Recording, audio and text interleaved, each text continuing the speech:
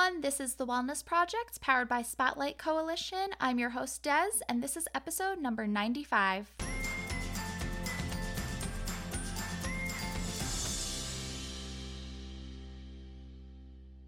Episode 95. Welcome. We are so close to the big 100. We are just 5 episodes away. So exciting. I do not have a guest for today's episode. It's just going to be me, solo episode today, and we are going to be discussing mindful eating. I've been practicing working on mindfulness, and I really struggle with brain fog and not really being present in the moment. And I noticed that happens a lot when I'm eating as well. I'm definitely somebody that if I have food in front of me, I will just mindlessly eat it, especially if it's junk food. I'm a big junk food person. I have a big sweet tooth. So I noticed this even with just eating my lunch. I don't pay attention to if I'm hungry. I don't pay attention to if I'm full. I just kind of eat whatever's in front of me. I've never been on a diet before. I never buy low-fat, low-calorie foods intentionally. I've never been interested in having any sort of diet. I am vegetarian. I wouldn't say that's a diet as much as it is a lifestyle. Being on a diet never really appealed to me, but I do strive to eat healthy and decrease my sugar intake as well as decrease junk food, processed food, things like that. I love candy, I love cake, I love junk food. I could eat it all day, every day, and I would. Something I struggle with is that I have a hard time when it comes to having that self-control when it comes to eating junk food. I could eat a whole bag of candy without even thinking about it and then suffer the consequences of what I call a sugar headache. Whenever I eat a lot of sugar, I get a headache. So I don't know, I've had the idea that maybe I'm pre-diabetic. I don't know, but that's something that I should pay attention to, but I don't. I will just eat so much candy, so much cake, so much sugar that it gives me a headache and I get a stomach ache. So I started thinking about my relationship with food and my eating habits a lot due to this podcast and my guests. I've interviewed so many amazing women about the topics of eating disorders, disordered eating, our relationships with food, and how complicated those relationships can be. These conversations got me thinking about my own relationship with food and how it affects me and my life. So because of this, I've been practicing mindful eating. I've been trying to get more in tune to when I'm hungry versus when I'm thirsty versus when I'm just bored and mindlessly eating. I've been trying to pay attention to my cravings and what my body needs. And like recently, even just the other day, I felt like I was craving juice so much. And I never really drink juice because of the sugar, but I was craving juice so much. And I thought, I wonder if I'm in need of some sort of vitamin or something. So I'm just trying to pay more attention to my body and listen to it a lot more. Something I know about my body is that I really do well when I eat more fruits and veggies. That's when I feel really good, when I have fruit smoothies, things like that. I'm a vegetarian, so I do get a lot of veggies in, but I struggle to get as much fruit as I want in. So fruit smoothies are a really great way to do that. Something I struggle with is breakfast. Because I have a long commute and I'm not a morning person, I need something that's easy, something that's simple, something that's quick. So I often just go to instant oatmeal, which that has a lot of sugar. So I have been trying to buy the low sugar packs. So I struggle when it comes to breakfast. So that is something that I've been working on and know that I struggle with. So even just being aware of what you struggle with and just being more mindful of that and paying attention to the areas that you want to improve when it comes to your relationship with food. I know that when I'm bored, I crave junk food. I know that I love having snacks at night. Something Mark and I do together all the time is we'll watch either a movie or a show or something before bed, and I love to snack during that time. We still have junk food during that time, but it got me thinking about healthier alternatives that I could turn to.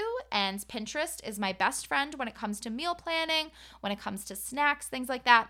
So I'm going to be searching for healthier snack foods that I could have at night before bed when Mark and I are watching something to wind down from the day.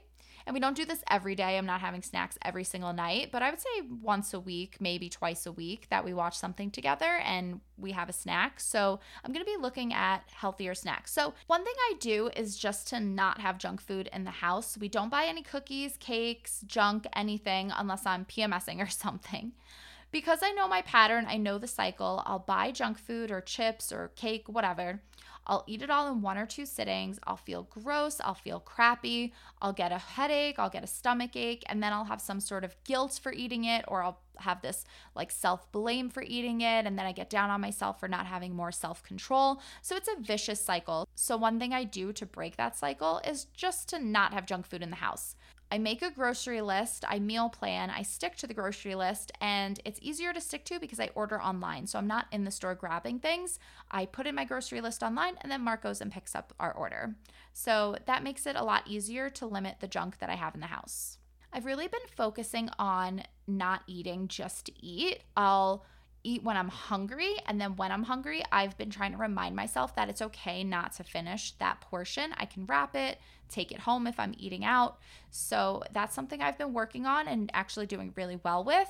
I've been trying to slow down and paying attention to when I'm full, and I'll stop and I'll take a break and try to pay more attention and be more in tune with my body. So during the break, I will just wait, I'll drink some water or whatever, and I'll try to pay attention to, am I still hungry or am I gonna wrap this up? As I said, I meal prep for work, and I've been packing myself smaller portions because I would pack a big Tupperware of whatever I bring for lunch and I would eat all of it.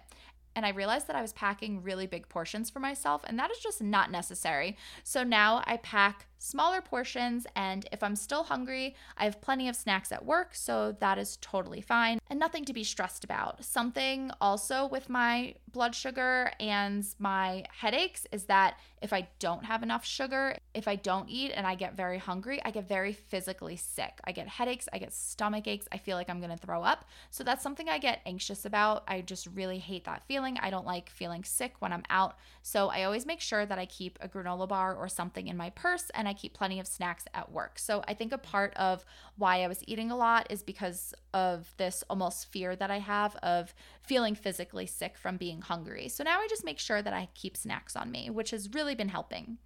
I've actually really enjoyed this process of becoming more mindful while I'm eating. And again, there are areas of which that I want to improve upon, which I've mentioned, and there's areas where I'm actually doing really well and have been feeling much better. And again, I attribute this to my podcast and the amazing guests that I've had, where we've talked about eating disorders, disordered eating, and just our relationships with food in general. So I have interviewed quite a few women about this topic, and you could find those interviews on episodes 17, 20, 51, 65, 85, and 94. So if you're interested in learning more about relationships with food, what you can do to improve your relationship with food, become more mindful of your eating, have a healthier relationship with food, I definitely recommend listening to these episodes because they are so valuable and these women give so many amazing tips and insight and guidance. I will list all of those episode links in the show notes so that you can go check them out. Thank you so much for being here today and tuning in.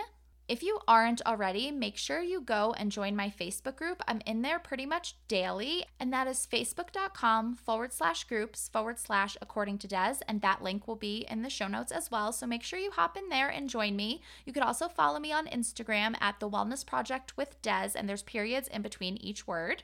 And make sure, if you haven't already, go and download the 7-Day Gratitude Journal because that is the freebie I've been offering for a long time. And if you don't have it already, go make sure you download that because I am retiring it soon and I have a whole new freebie coming out for you, which I'm really excited about. So you don't have too long to get that freebie. I am retiring it, so make sure you download it right away. It's your own free 7-Day Gratitude Journal. And once you download it, it's yours and you can print it as many times as you want.